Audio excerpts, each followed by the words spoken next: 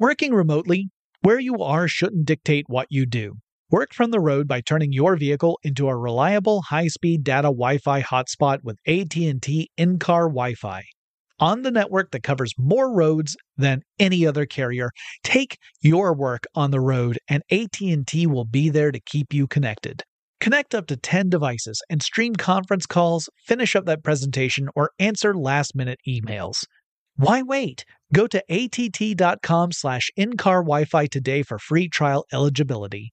Based on independent third-party data, number of devices varies by manufacturer. Always pay careful attention to the road and don't drive distracted. Wi-Fi hotspot intended for passenger use only when vehicle is in operation. Compatible device and vehicle required.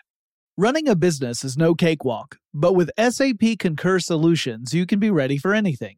You can manage travel, expenses, and AP all on one platform that's packed with AI and best practices, and that delivers it all through an easy, clear, I can't believe how simple that is experience. So, while not much can be done about that guy who never fails to burn the microwave popcorn and stink up the entire office, with SAP Concur, you can easily handle almost anything else. Take control of your business finances today at Concur.com. That's CONCUR.com. Whether this is her first Mother's Day or her 40th, she deserves more. Shop tons of stunning on-trend jewelry for every budget at Diamonds Direct. Diamond fashion jewelry, beautiful birthstones, everyday pearls starting at just $200. Commemorate the real loves of her life with a gorgeous pendant featuring the birthstone of the one who made her mom. This Mother's Day, Diamonds Direct is everything you need to say thank you. Diamonds Direct, your love, our passion. Online at diamondsdirect.com. When you think about the future, what kind of technology do you envision? Whatever the future holds, artificial intelligence will undoubtedly be at the heart of it all. Join Graham Class as he hosts Season 2 of Technically Speaking, an Intel podcast, and hear from the minds transforming healthcare, retail, entertainment, personal computing, and more with the help of AI. Tune in every other Tuesday and explore the latest technology that's changing our world today and creating a more accessible tomorrow. Listen to Technically Speaking, an Intel podcast on the iHeartRadio app, Apple Podcasts, or wherever you get your podcasts. Get in touch with technology with Tech Stuff from HowStuffWorks.com.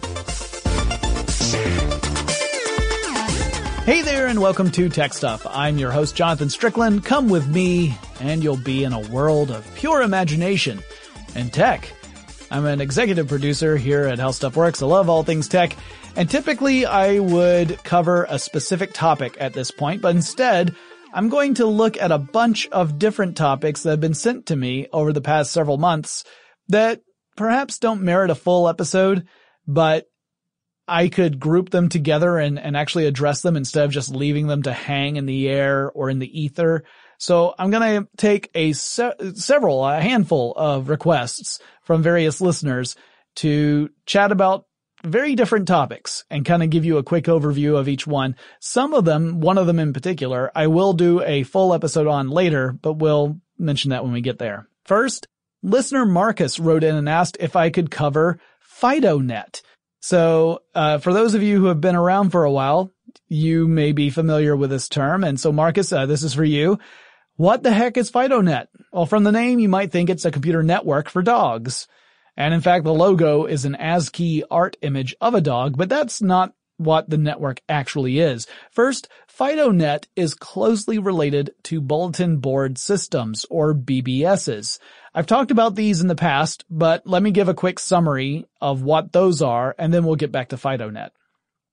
Bulletin board systems developed not long after the home computer market got established. If you've listened to my episodes about the early computer days, the home computer days, you know that hobbyists made up a large chunk of the computer-owning population.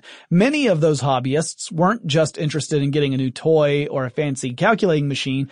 They wanted to experiment with what they could do with these machines, and they wanted their computer to be able to communicate with other computers.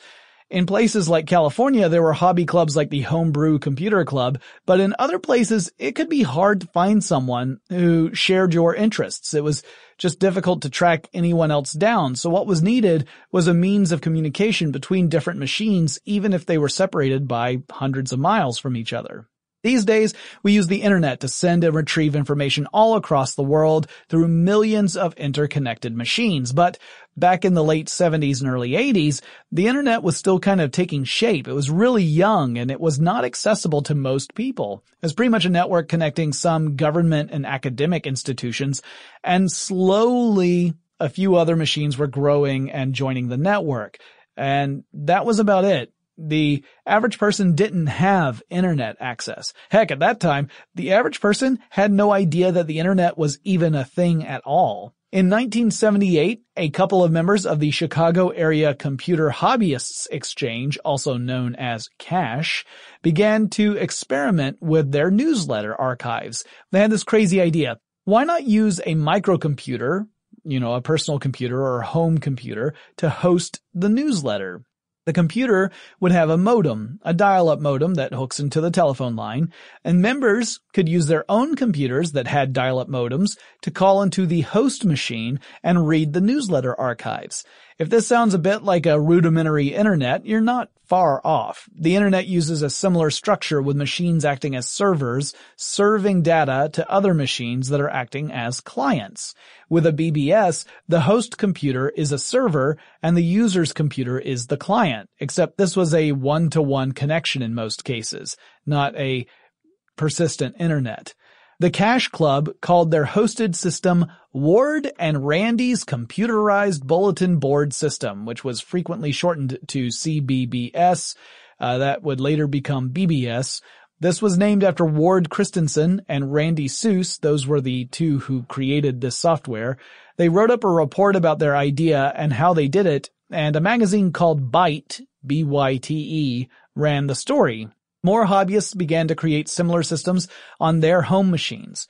Now, over time, these systems became more sophisticated. Programmers began to make hosting software that would allow for more complicated features and operations. By the mid-1980s, a typical BBS could host messages, including a simple version of email. You could log into the host machine, you could look for other members who also used that service, and you can leave them messages. But it was all limited to that host machine. You couldn't leave messages for someone on a different BBS because there was no connection at that point between the two. So a BBS was limited by the host computer, and the users were often limited by which BBSs were within their dialing network. So if you wanted to log into a local BBS, it wasn't a big deal.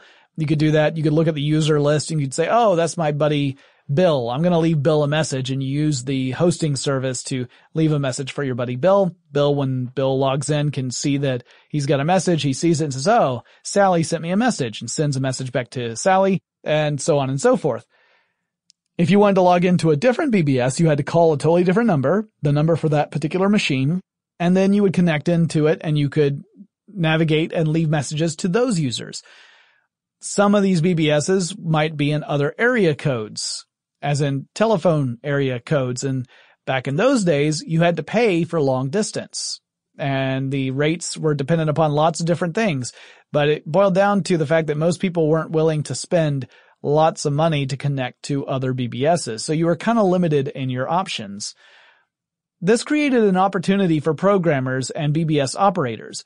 Users loved getting access to files, systems, and games that were on other machines, but they didn't necessarily have the money to dial up for a long-distance call to connect their computer to another one that was across the country.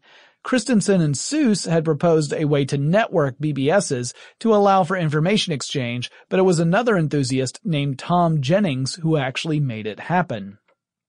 In 1984, Jennings created a BBS hosting program he called Fido. This was for computers running on MS-DOS. As MS-DOS was establishing itself as a power player in the home computer space, more BBS operators began to adopt Fido. And so Jennings added in a little feature in his BBS hosting program. It would let two Fido BBSs call each other. So as long as they were both running the Fido software, they could communicate. The call would be automatic, and upon making a connection, the two separate BBSs could exchange data, meaning messages in this case. So messages from one user to another. This would effectively allow users from one BBS to send mail to people connecting to the other BBS. So if you, Sally, wanted to send a message to Bill, but Bill was using a different BBS, and your BBS and Bill's BBS were able to talk to each other, suddenly you could do that. When as before, you could only leave messages for the people who logged into your specific BBS. This was revolutionary. You were no longer restricted to chatting with people that were only in your own community. It was kind of like opening up a highway between two previously isolated cities. People could come and go and make new connections. And by adding more BBSs to the system, you could increase this even greater, right? You could suddenly leave messages for people at all sorts of different places. Administrators had to figure out a few ways to make the system efficient and reduce costs as much as they could. That included coming up with ways to compress data so it could be sent quickly across dial-up modems. And since exchanges frequently happened between systems that had to call one another over long distance, time was money. So you wanted to cut that time down as much as possible, thus the need for compression strategies. Because the smaller the file, the less time it takes to transmit it across the telephone lines. Phone companies also would charge different rates for long distance at different times of the day, which would lead administrators to try and tweak their systems to connect to one another at the low points of the day, typically in the middle of the night. Although the middle of the night in one place is not the middle of the night in other places, so even that required some tricky work. This meant that you could have technically received a new message, but you weren't able to see it yet.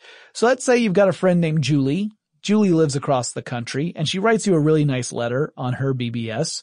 You log into your local BBS, but because your system and Julie's system have not yet called each other that day to exchange information, you don't yet see Julie's message. It lives on her native BBS, but has not yet made the transition over to yours.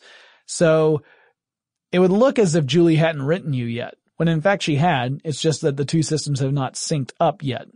At that point, once they did sync, you would see her letter once you checked your mail. So it wasn't quite as seamless as webmail would be later on, but it was still far faster than using something like snail mail.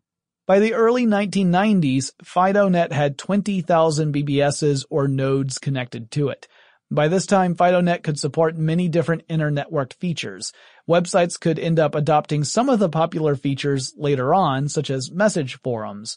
Jeff Rush created a system called Echo Mail in 1986 that was essentially a message board where people could post a message and anyone connected to one of the BBSs on that network could respond to that message. So it could become all sorts of discussions, just like you see on forums and message boards today on the web. FidoNet kept going strong as online service providers like AOL Online showed up later. But once internet access became more common and broadband access became a thing, the BBSs saw a steady drop in activity. Many node administrators chose to take their machines offline, or they didn't bother to fix them once a machine broke down. FidoNet still exists to this day, however, with computers still sending information back and forth to each other. It interconnects with the internet, meaning it's not entirely separate from the network of networks. And that's the general skinny on FidoNet, so we're going to now move on to the next topic. And this one is about agile work environments in general, and Scrum in particular. And it's a request from listener Lucian. So if you're a software developer, if you're in that business, you've likely at least heard about agile methodology and agile processes. Or maybe you've gone through the actual process of adopting agile methodology. But for the rest of us, the term might sound a little mystical. So what is agile methodology? Basically, it's just a framework for getting work done. It's a process, if you will, to follow when you're working on developing software. There have been many proposed methods of streamlining the development process so that a development team is making the best use of its time and talent. Scrum technically predates the current versions of Agile, but many of the concepts from Scrum have been adopted by the Agile framework. Ikuhiro Nonaka and Hirotaka Takuchi proposed the process in an article in Harvard Business Review back in 1986. They elaborated on the idea over time, likening software development to a game of rugby. Now, in rugby, players try to move a ball down a field into an opponent's end zone, and they can pass the ball back and forth to one another, not in a forward line, but they can pass it back and forth to one another in an effort to try and get the ball to that end zone. That basic concept plays over to software development, in which part of a team or a small team within a team might have control of the project, the ball in other words, for one part of the process before passing it over to another mini team to keep the development moving forward. By the 1990s, this method had taken on the name Scrum, which is also the word for a mass of rugby players trying to gain possession of a ball during a rugby game. If you've ever seen anything that looks like a big huddle in rugby, and it involves both teams, and they're all kind of pushing against each other shoulder to shoulder, that's a scrum. The development moves forward in phases called sprints, and each sprint can take anywhere between a week to a month or more. There are 3 big roles within the Scrum methodology, and everyone falls into one of those categories. First, you have the product owner. Now, this is the person who defines what the software is supposed to be, what it can do, what it looks like once it's all finished. The product owner is supposed to think of the software in terms of how the final customer is going to experience that software. Now, that customer might be an average person, or it might be another company, but whatever it is, the product owner is the one who defines what the software is supposed to be able to do. So let's just say that it's a spreadsheet program. The product owner would be the one who has to say, all right, this program has to be able to record and tally long lists of figures and run various operations on those figures. But the product owner probably wouldn't say, also it should play music and display headlines of breaking news. The product owner sets the expectations for the rest of the team as to what the software should ultimately do at the end of the day. And a good product owner won't make lots of changes to that expectation as the project moves forward. Otherwise, the team will have to deal with the dreaded feature creep. If you listen to the Apple episodes, you heard me talk a lot about feature creep. That's when typically well-meaning but perhaps naive stakeholders add more requirements to an increasingly bloated and complicated project. It also makes it harder to actually make the project work. The more stuff you add to it, the more opportunities there are for stuff to go wrong. Next, you've got your Scrum Master. Now, this should be a totally different person from the product owner. The Scrum Master's job is to run interference for the rest of the team, to smooth out potential obstacles, to make sure the team has the assets they need to get their work done. They're kind of a facilitator. They're also in charge of making sure the team is able to follow the Scrum philosophy, which relies very heavily on self-organization. Now, if you've ever been in a work environment in which self-organization played a big part and you were new to it, you might have experienced some difficulty in adjusting at first. It is something that some people find really challenging. The Scrum Master is supposed to help team members who are feeling a bit lost. The final role is what the majority of the people on any given project fall into, which is the development team. These are the people responsible for creating the product according to the expectations of the product owner. Typically, the team works on incremental segments of the development process. Each increment represents a sprint, and they might be implementing a new feature or developing something totally different that's supposed to integrate with the rest of the software later on. It can really depend upon whatever the software development project is. Most projects require several sprints, and each sprint has a predetermined deadline. So when I say sprints take maybe a week to more than a month, that deadline is set ahead of time based upon the assessments of the product owner and the Scrum Master. They take a look and they say, well, based upon what we need and based upon what our team is able to do, we expect that this part of the project is going to take 2 weeks. So we're going to set that sprint time for 2 weeks. Ideally, each sprint ends with a fully developed increment in the product that would be ready to go if it were a fully realized piece of software. So in other words, if you are developing a specific feature for a software program, at the end of that sprint, that feature should be completely done. And if everything else were ready to go, you would say, let's ship today. You're not supposed to have something that's partly finished or it's dependent upon something else. Ideally, it's all self-contained. Each sprint begins with a meeting to define requirements and expectations, and it ends with another meeting to review how the process worked. In addition to those bookend meetings, the development team has a daily scrum, which is a short 15-minute meeting that's meant to review what work has been done already, what work still needs to be done, and what could possibly cause problems in getting work done for that day. So if you say, hey, I need to do X, Y, and Z by the end of today, but I can't, or it's going to be hard because of this other thing, the Scrum Master can try and take care of that other thing and remove that obstacle from your path.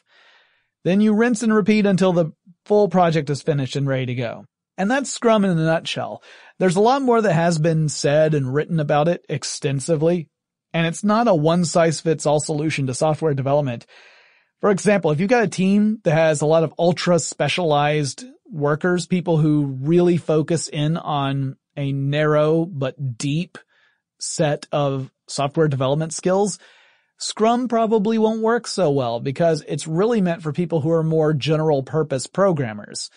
They have to be really flexible and be able to move from one thing to another. If you've got someone who's got a kind of a razor-sharp focus on a very deep subject, they probably can't be as flexible as other people. And that's not to say that one type of developer is better than another. They both have their uses dependent upon what it is you need to create. So this particular methodology, while it might be ideal for certain organizations and the types of software they develop, may not work at all for others. And I can tell you, having observed it at firsthand, anytime you implement a new methodology, a new process, there are so many growing pains and so much adjustment that has to happen. And typically 90% of the people who are going through it hate it when it first starts because change is scary and no one likes to have to do it. So it's one of those things where is it an effective tool? It's completely dependent upon your circumstance. Also, I should add that while there's anecdotal reports about Scrum and agile methodologies improving workflow, there's no empirical evidence necessarily that actually states that these approaches to work are inherently better than others. It may just be that it is a way for you to write down how projects get done so that you have a better way of keeping track of it, which has its own value, but it doesn't necessarily mean that this particular approach is going to get things done in a more efficient and cost-effective manner. I've got a lot more to say in this listener grab bag episode, some more subjects to cover, but before I do that, let's take a quick break to thank our sponsor. Working remotely, where you are shouldn't dictate what you do.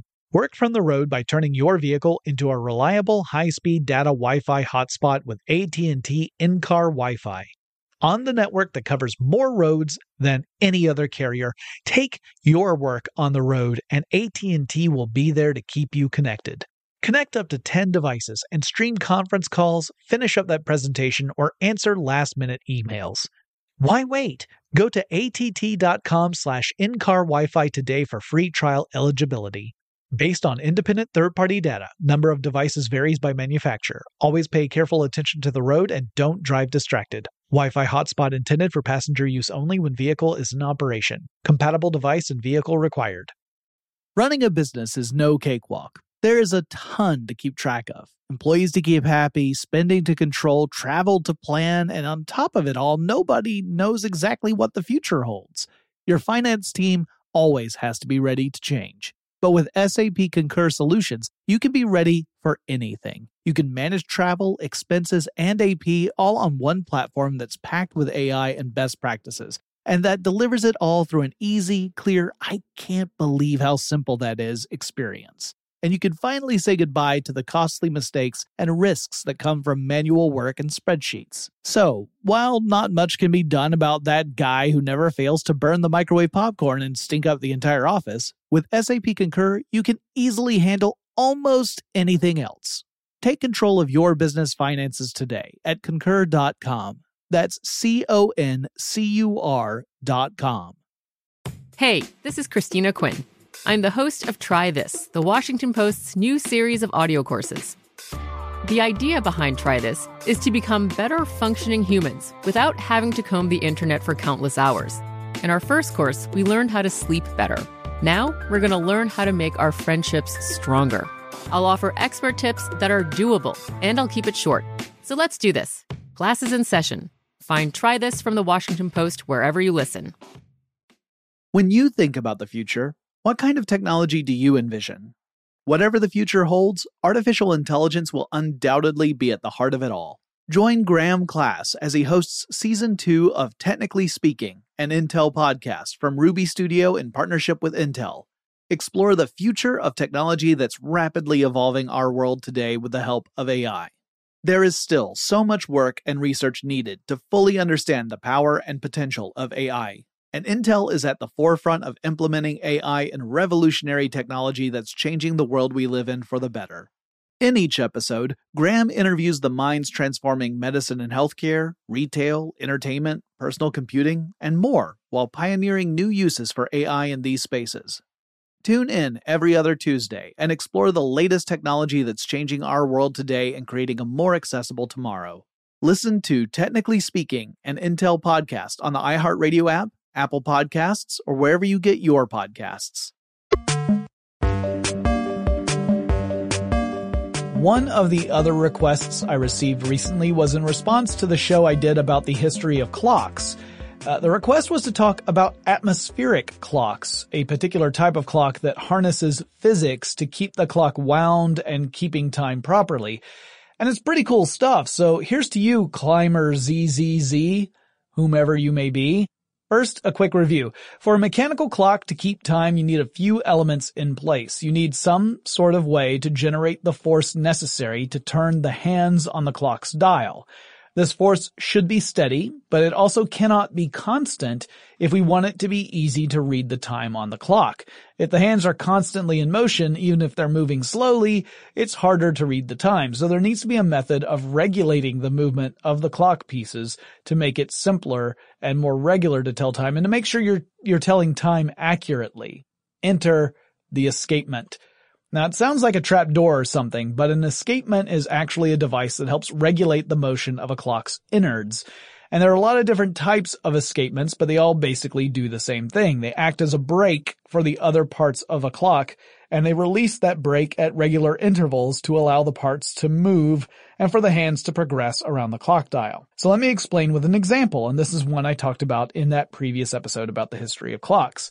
I mentioned that there was a famous water clock tower built in China around the year 1094, which was 8 years after they had started building the thing. It took 8 years to build it. The inventor of this tower was a genius named Susong. He used a water wheel to transmit force from flowing water to the clock's mechanisms.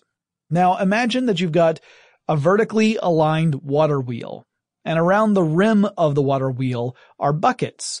As water falls from above, it fills the bucket on the furthest edge of the water wheel, and the weight of the filled bucket causes the wheel to rotate. Now, if you didn't have a brake, the wheel would rotate rather haphazardly. Susong knew this, so he built in a simple but effective system.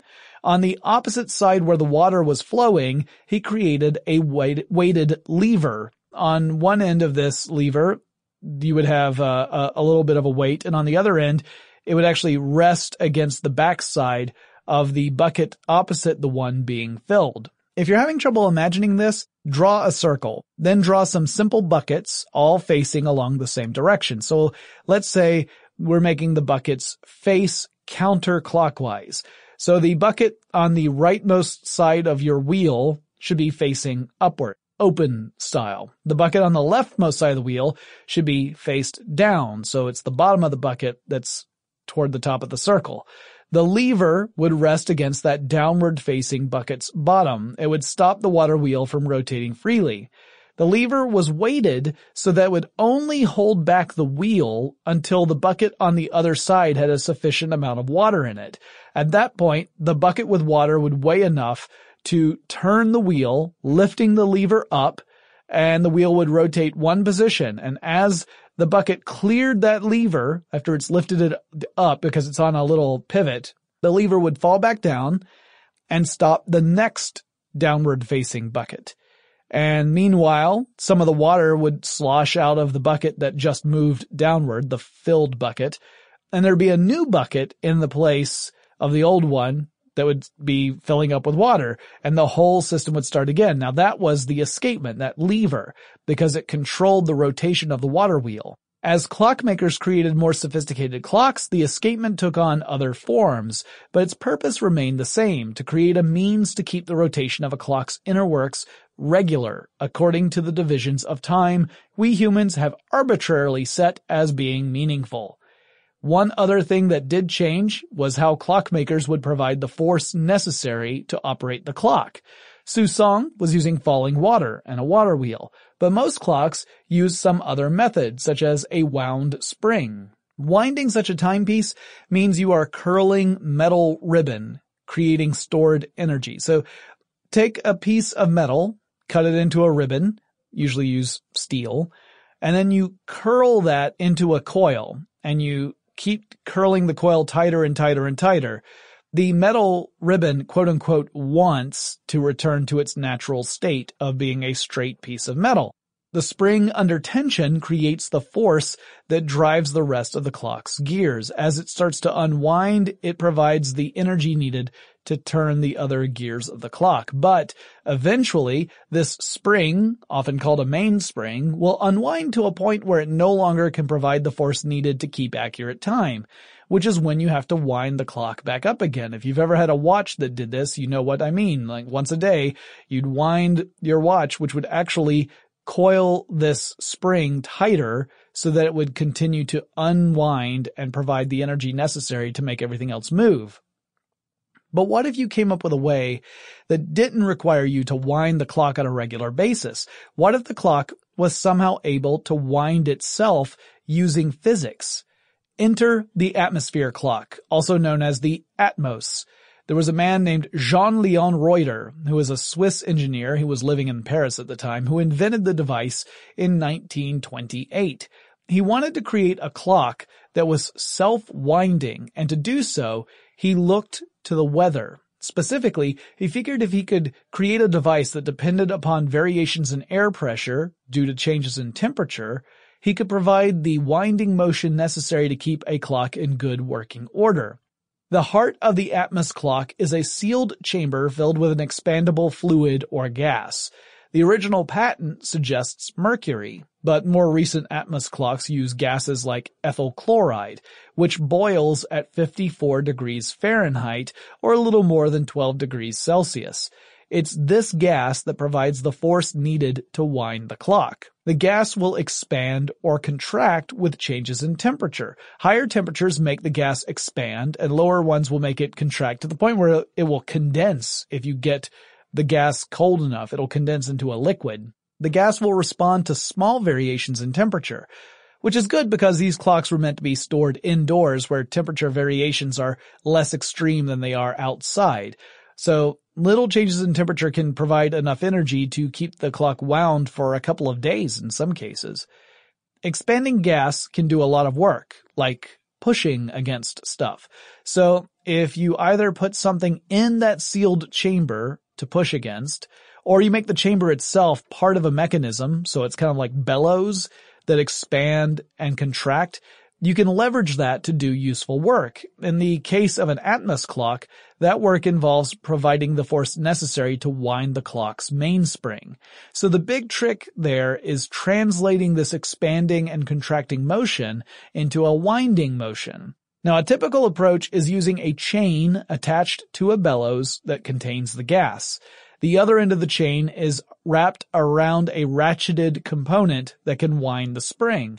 If you replace the chain with a knob, you could physically turn the knob and wind the spring that way. Turning one way winds the spring. Turning the opposite way would allow the ratcheted component to keep the existing tension on the spring, but allow the free rotation of the knob. So, in other words, you can't unwind the spring by turning the knob because the ratchet allows you to turn it freely without actually losing any of that tension.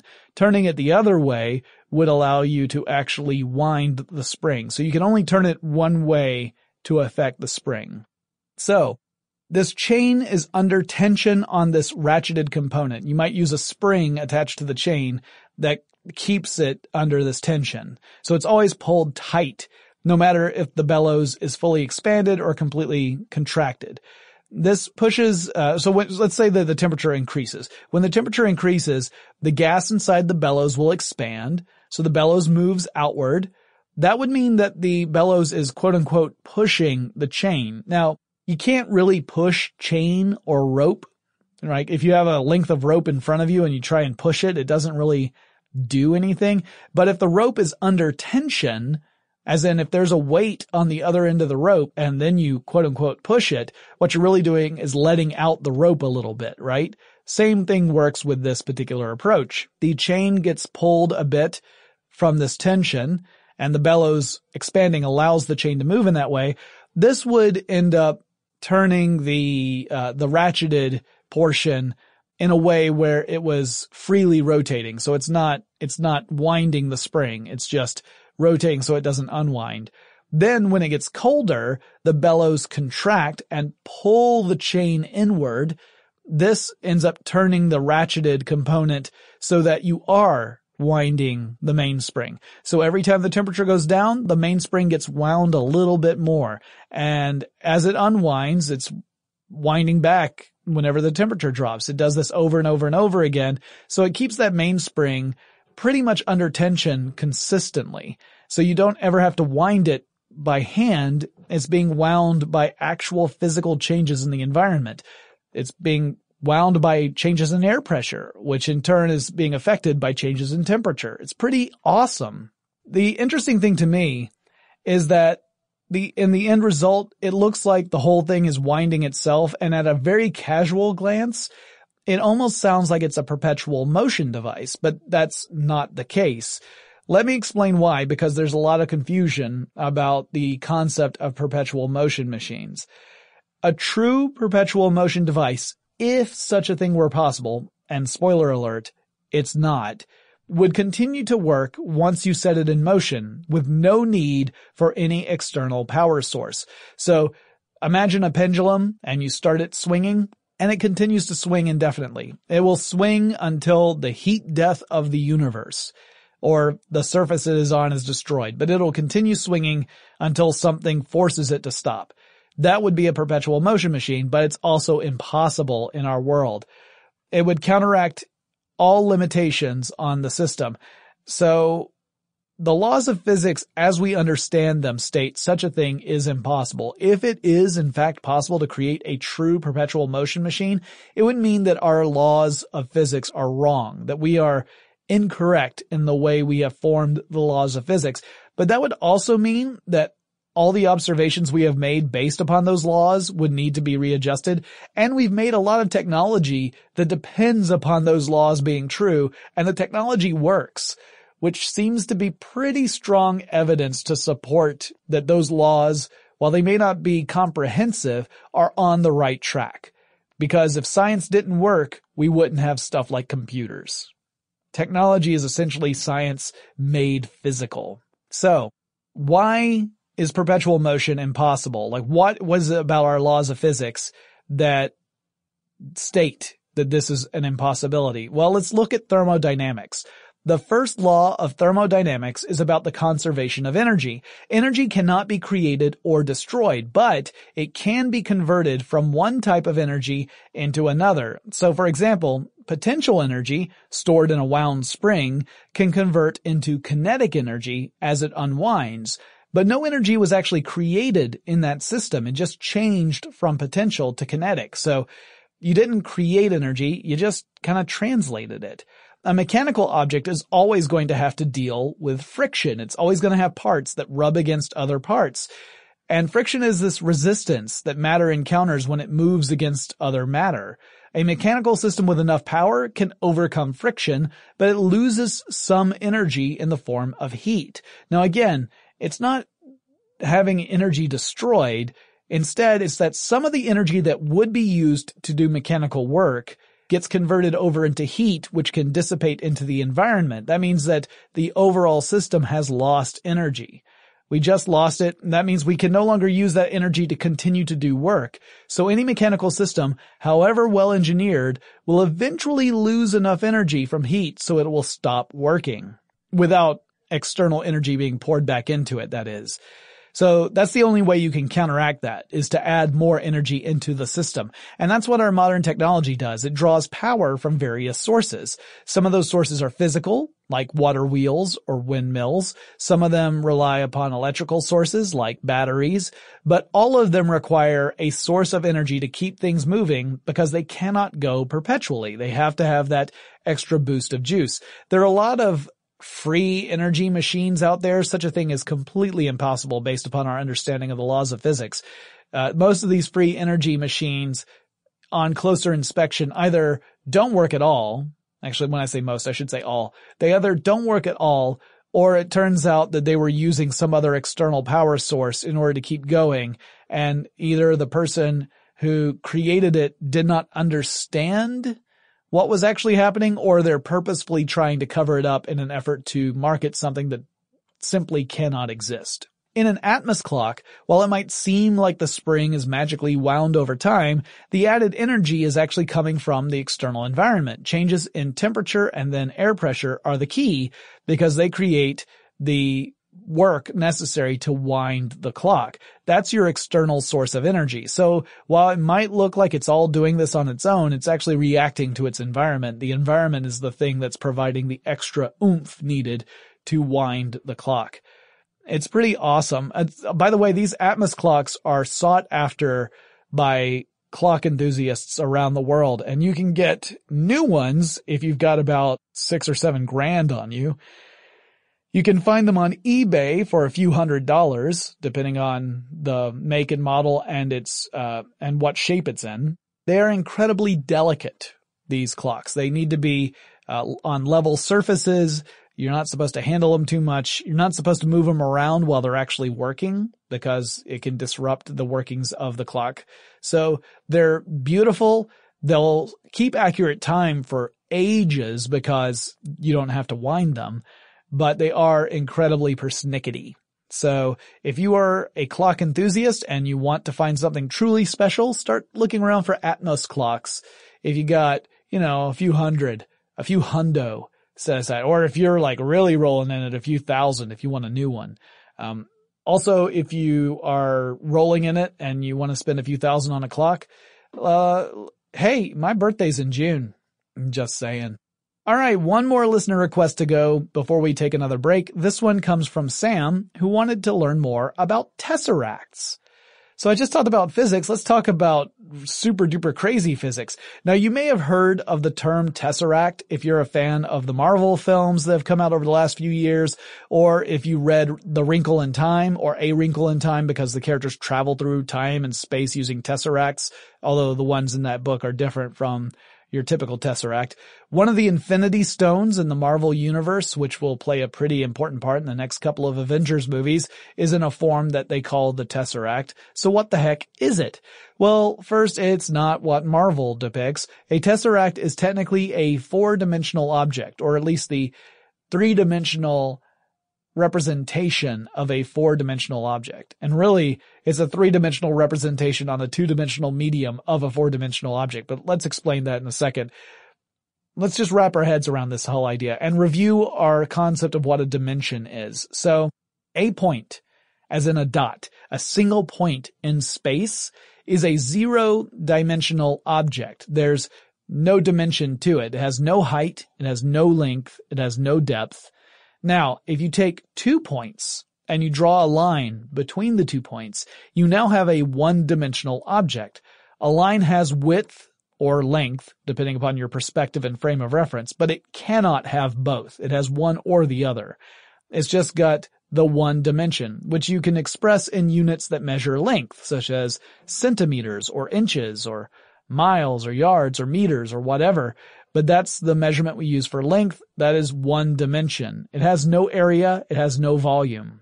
Next, we get our two-dimensional images. These are your basic geometric figures like squares and circles and triangles. They have height, they have width, but they do not have depth. We can measure these objects not only by how long their individual sides are, or single side as is the case of a circle, but also how much area they cover.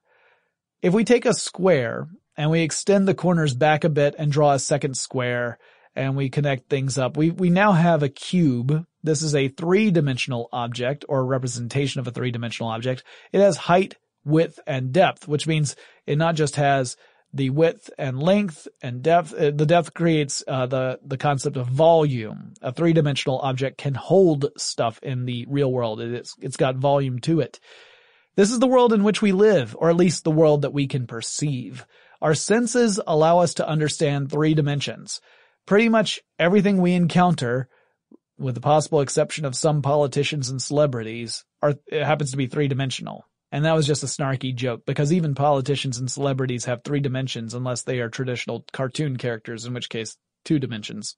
A tesseract is the three-dimensional representation of a four-dimensional object on a two-dimensional medium. We sometimes call these hypercubes.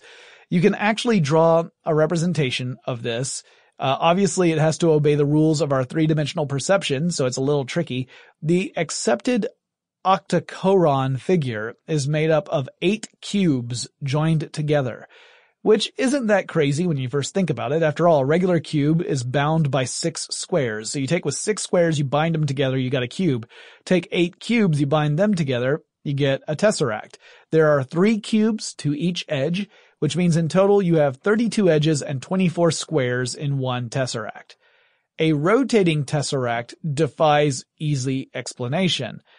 Let's just say it doesn't move the way you'd think it would based off our understanding of three-dimensional objects. You can actually rotate it along 2 planes simultaneously.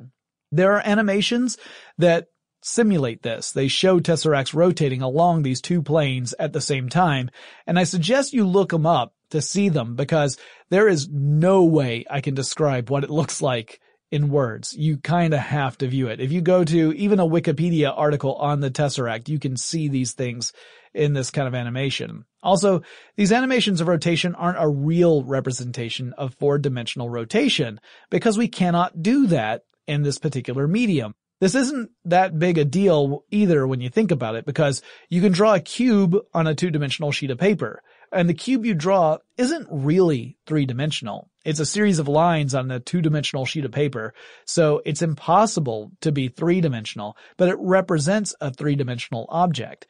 Now, Einstein got all relative on us and proposed that the 4th dimension in our universe is time. There are various mathematical models of the universe that follow things like string theory that suggest there may be 11 or 26 dimensions out there, or maybe more. But because of the way we've evolved, we can only directly perceive and understand 3 spatial dimensions, and we can recognize the passing of time. So I hope that is an interesting discussion on the tesseract. It is a fascinating hypercube of a subject, but again, really tricky to describe in an audio podcast. So I do recommend you go and look at those animations, because they'll break your brain a little bit. All right, let's take another quick break to thank our sponsor. Working remotely, where you are shouldn't dictate what you do. Work from the road by turning your vehicle into a reliable high-speed data Wi-Fi hotspot with AT&T in-car Wi-Fi. On the network that covers more roads than any other carrier, take your work on the road and AT&T will be there to keep you connected. Connect up to 10 devices and stream conference calls, finish up that presentation, or answer last-minute emails. Why wait? Go to att.com/in-car Wi-Fi today for free trial eligibility. Based on independent third-party data, number of devices varies by manufacturer. Always pay careful attention to the road and don't drive distracted. Wi-Fi hotspot intended for passenger use only when vehicle is in operation. Compatible device and vehicle required. Running a business is no cakewalk. There is a ton to keep track of. Employees to keep happy, spending to control, travel to plan, and on top of it all, nobody knows exactly what the future holds. Your finance team always has to be ready to change. But with SAP Concur Solutions, you can be ready for anything. You can manage travel, expenses, and AP all on one platform that's packed with AI and best practices, and that delivers it all through an easy, clear, I can't believe how simple that is experience. And you can finally say goodbye to the costly mistakes and risks that come from manual work and spreadsheets. So, while not much can be done about that guy who never fails to burn the microwave popcorn and stink up the entire office, with SAP Concur, you can easily handle almost anything else. Take control of your business finances today at Concur.com. That's CONCUR.com. There's a lot happening these days, but I have just the thing to get you up to speed on what matters, without taking too much of your time. The 7 from the Washington Post is a podcast that gives you the 7 most important and interesting stories, and we always try to save room for something fun. You get it all in about 7 minutes or less. I'm Hannah Jewell. I'll get you caught up with the 7 every weekday, so follow the 7 right now. When you think about the future, what kind of technology do you envision? Whatever the future holds, artificial intelligence will undoubtedly be at the heart of it all. Join Graham Class as he hosts Season 2 of Technically Speaking, an Intel podcast from Ruby Studio in partnership with Intel. Explore the future of technology that's rapidly evolving our world today with the help of AI. There is still so much work and research needed to fully understand the power and potential of AI. And Intel is at the forefront of implementing AI and revolutionary technology that's changing the world we live in for the better. In each episode, Graham interviews the minds transforming medicine and healthcare, retail, entertainment, personal computing, and more, while pioneering new uses for AI in these spaces. Tune in every other Tuesday and explore the latest technology that's changing our world today and creating a more accessible tomorrow. Listen to Technically Speaking, an Intel podcast on the iHeartRadio app, Apple Podcasts, or wherever you get your podcasts. Michaela wrote me and asked if I might do an episode on speakers and headphones. And I might. In fact, I will. I'm going to do a full episode on speakers and headphones and talk about the evolution and development of the technology. It will warrant a full episode. But for now, I'd like to give a brief explanation of how speakers work. And then when I get to the full episode about speakers and headphones, you can listen to me do it again, or at least give a summary. I probably won't go into full detail right here, but I want to give you kind of an overview because it is interesting, and it'll be a nice lead-in to the episode that'll be coming up in the near future. So it helps if we look at the process of recording sound first, since playing sound back is essentially the same process but reversed. Sound is a physical phenomenon. Sound waves pass through physical media. Like the air. The air is a physical medium. It's got molecules in there. So when you make a sound, molecules in the air vibrate. And this vibration gets passed from some air molecules to the next, to the next, to the next, and it propagates outward. And we often draw sound as moving out in a wave. It kind of moves out almost more like a bubble, but it's in a wave in all directions that it can move through until it loses enough energy where it's no longer really moving anymore. Molecules will vibrate through the medium and pass that vibration along, and if you're close enough to the source of the vibration, if the source of the vibration was strong enough, your ears will pick it up. That's because the air is moving in and out of your ear canals, changing the air pressure slightly due to those vibrations, which in turn essentially pushes and pulls against your tympanic membrane. It's more fair to say it pushes the tympanic membrane in, and then when the pressure is lower than inside the inner ear, the tympanic membrane pushes back out again, rather than say push and pull. But that's getting kind of into semantics at that point, I think. Anyway, the tympanic membrane is better known as your eardrum. Now that causes some fluid in your inner ear to slosh around a bit. I'm skipping over some stuff like the tiny little bones connected to your eardrum, but ultimately it makes some fluid slosh around and it activates some nerve cells that pick up this sloshing of fluid. It sends electrical impulses to your brain, and the gray matter in your skull interprets these electrical impulses as sound. Higher frequency sounds cause the air pressure to fluctuate faster, and we perceive these sounds as having a higher pitch. The air pressure level is a sound wave's amplitude, which we register as volume. So the greater the amplitude, the louder the sound. When we record sound, we use a microphone. Inside a typical microphone is a diaphragm. It's a thin layer that's made out of a very flexible material, like very thin plastic. The diaphragm responds to sound waves in a way that's similar to our own tympanic membranes. High pressure pushes the diaphragm in, lower pressure allows the diaphragm to extend outward. Components in the microphone detect this vibration and convert the physical vibrations into electrical signals. This is a transducer. A transducer takes these kind of energies from one form and turns it into an energy of another form, in this case physical vibration to electric signals. I'll go into more detail about that in the full episode. And then this electrical signal would go on to amplifiers and other components to ultimately head toward either a speaker, so you're broadcasting live straight out, or a recording device or some combination of the two. So a speaker takes this process and effectively reverses it. Basically, it takes an incoming electrical signal and translates that into physical vibrations using a flexible cone called a diaphragm to do it. The diaphragm is attached to a suspension inside the speaker. The suspension in turn is connected to a frame inside the speaker. The whole apparatus of this one part of a component is called a driver. And a speaker can actually have multiple drivers in it. It doesn't have to have just the one. A lot of them do have one or two. And these are the big circular things you're looking at when you're looking at speakers. So the speaker is kind of like the overall structure. The drivers are the individual noise-making devices inside of them.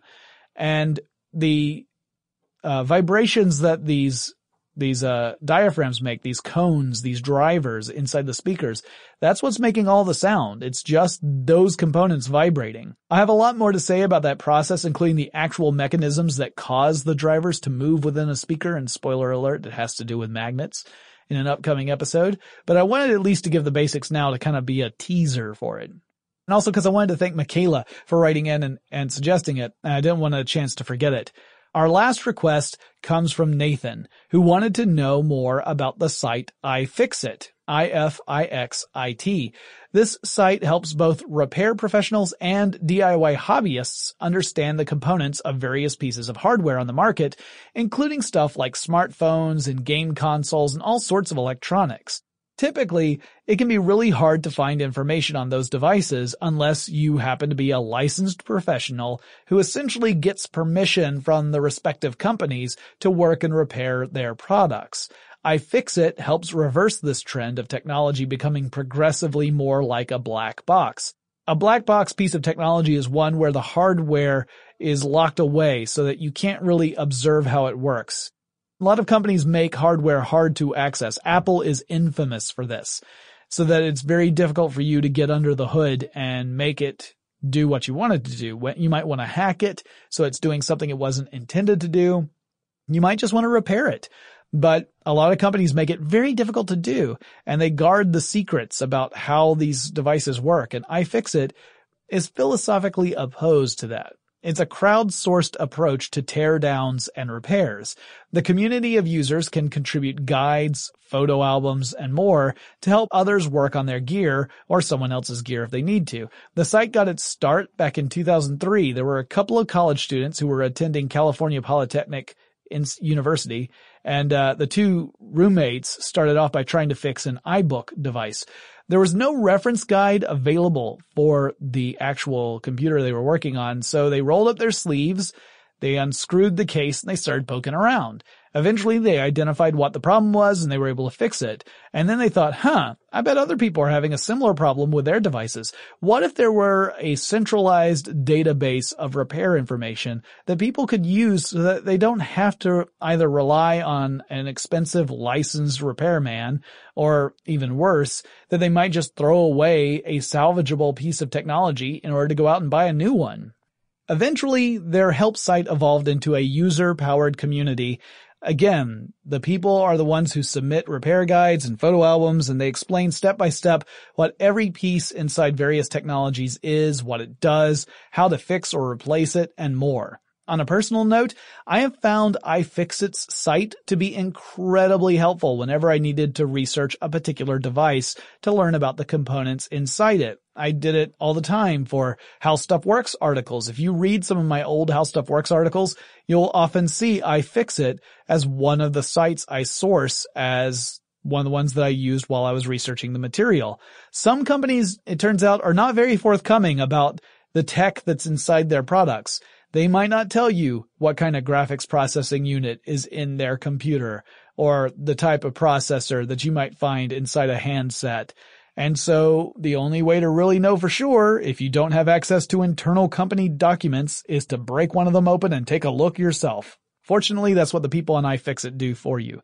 So you don't have to do it yourself unless you need to in order to fix it, in which case you go to iFixit and you learn how. iFixit teardowns have a ton of different popular gadgets that remove all this mystery, and it also removes the need for me to do it myself, which I greatly appreciate. Although I did once do it for the Nintendo 3DS. We had it for about 3 days, and then I took it apart.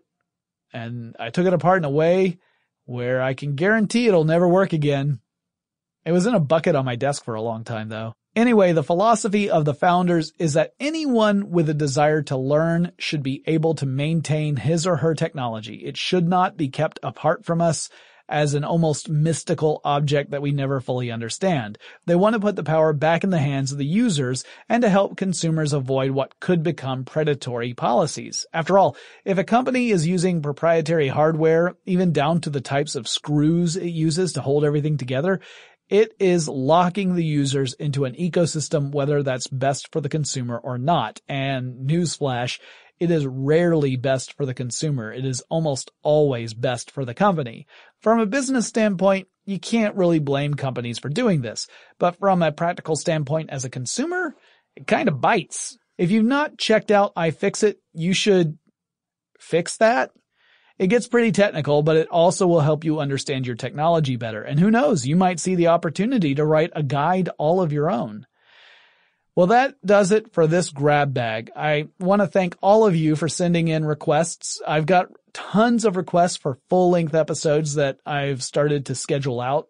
Tari and I looked at the schedule earlier today, and it looks like I'm pretty much set until mid-June. I'm recording this at the beginning of April 2018, and now I've got through mid-June. Of course, one of those episodes is the upcoming 10th anniversary of Tech Stuff. If you guys have suggestions for topics I should cover on any episode, but in particular, if you have requests for the 10th anniversary, please send them my way. You can send them to my email address, that is techstuff@howstuffworks.com. You can send them to me on Facebook or Twitter. The handle at both of those is techstuffhsw. I would love to hear from you. Don't ask how Tech Stuff works. I have done that episode at least 3 times now, so I'm not going to do it for the 10th anniversary. But if you have a suggestion for what should be the 10th anniversary episode of Tech Stuff, I want to hear it. Also remember, we have an Instagram account. You can follow that and see all sorts of interesting pictures and behind the scenes photos and stuff like that.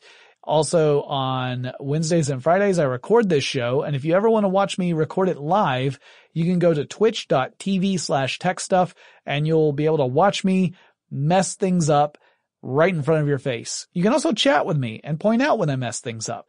And hopefully do it in a way that doesn't make me want to cry, because Tari is getting tired of having to hug me after every show. It's exhausting. I'm a very high-maintenance podcaster. You guys, thank you so much for listening. I really look forward to chatting with you again really soon.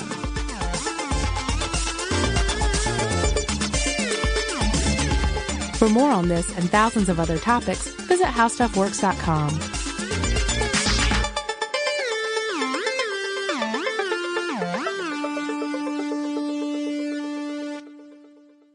Running a business is no cakewalk, but with SAP Concur Solutions, you can be ready for anything.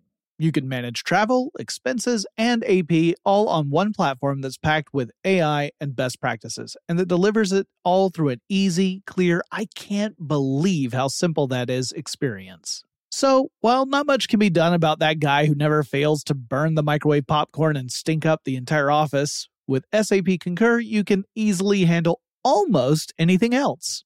Take control of your business finances today at Concur.com. That's CONCUR.com. From BBC Radio 4, Britain's biggest paranormal podcast is going on a road trip. I thought in that moment, oh my God, we've summoned something from this board. This is Uncanny USA. He says, somebody's in the house, and I screamed. Listen to Uncanny USA wherever you get your BBC podcasts, if you dare.